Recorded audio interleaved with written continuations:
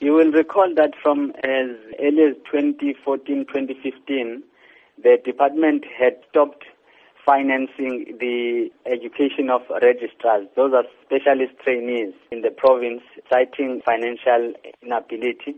And on top of that, the Department of Health had frozen posts because saying they don't have money to fund those posts. So even if a doctor is resigning due to whatever reason, that post is frozen and that post is not replaced. So those are the issues, and obviously it has led to immense pressure on the members in the hospital. And what about the impact on patients who often require life-saving treatment? There is a great negative impact on the patients. In urology, for example, we only have one specialist in the whole region, just one specialist.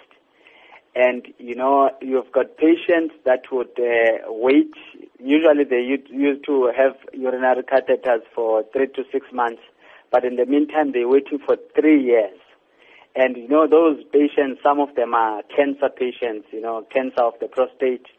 They don't get monitored as it's supposed to be, because our machines also are broken. Due to that reason, we've got patients who are dying whilst waiting. How then have you tried raising these issues with the Department of Health in KZN? Initially, when this started, ma'am, we had arranged at least quarterly meetings with our MEC. Those meetings never materialized. And on top of that, we had written them a letter to have a meeting with them regarding these issues. They only responded today, asking for a meeting on the 4th of May. Are you then hopeful in terms of the outcomes of that meeting? We don't know, ma'am, because it's the same people that we have met, even before. But, on top of that, what has happened, the Department of Health has gone unilaterally to want to implement the new policy on committed overtime.